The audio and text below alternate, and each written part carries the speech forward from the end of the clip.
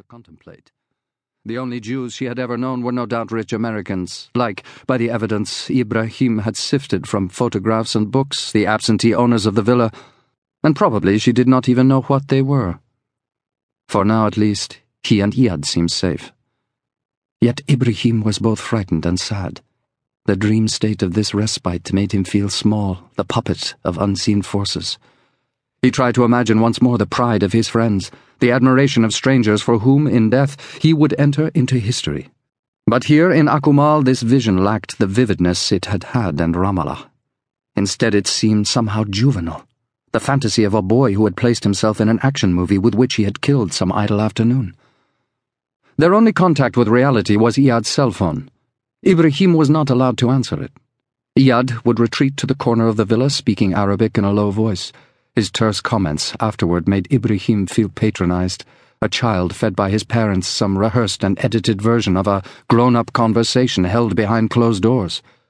It was this, he supposed, that made it even harder to imagine Iyad Hassan taking orders from a woman. But this woman, too, was surely only a conduit, the instrument of other men who shared their vision. In the end, they and their faceless masters were all servants of their people and of God. Ibrahim checked his watch. Inside he knew Iyad was finishing his extended prayers.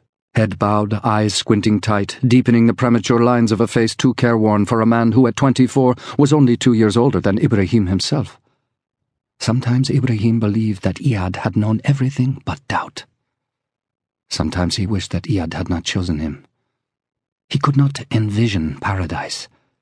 He could experience what martyrdom would bring him only in earthly imaginings of the Ramallah that would persist after his death, peopled by ordinary citizens whose pleasure it was to recall Ibrahim's sacrifice while living out their ordinary lives in a land he could only pray transformed by his act. He would never know the unborn children who, Iyad had assured him, would feel pride in the mention of his name, study his photograph for the markers of bravery. The pieces of his ruined body would find no grave at home. This place was his oasis and his prison.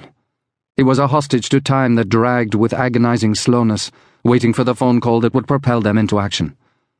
So, yet again, he sat on a stone bench atop a rocky ledge where waves struck with a low thud and shot spumes of white into the air, dampening his face and bare chest with a cool mist. The sandy space between the rocks and the villa was thick with palms. The pounding surf filled the air with a ceaseless, watery static. The villa itself was bright and airy, and in the sheltered front garden was a swimming pool.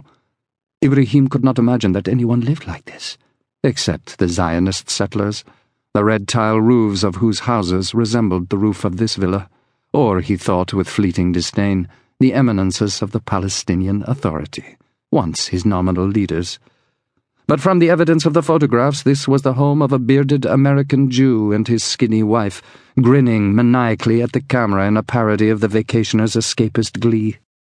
On their coffee table was a picture book entitled A Day in the Life of Israel, a catalogue of Zionist achievement, schools and cities and deserts bursting with green orchards and bright fruits and vegetables.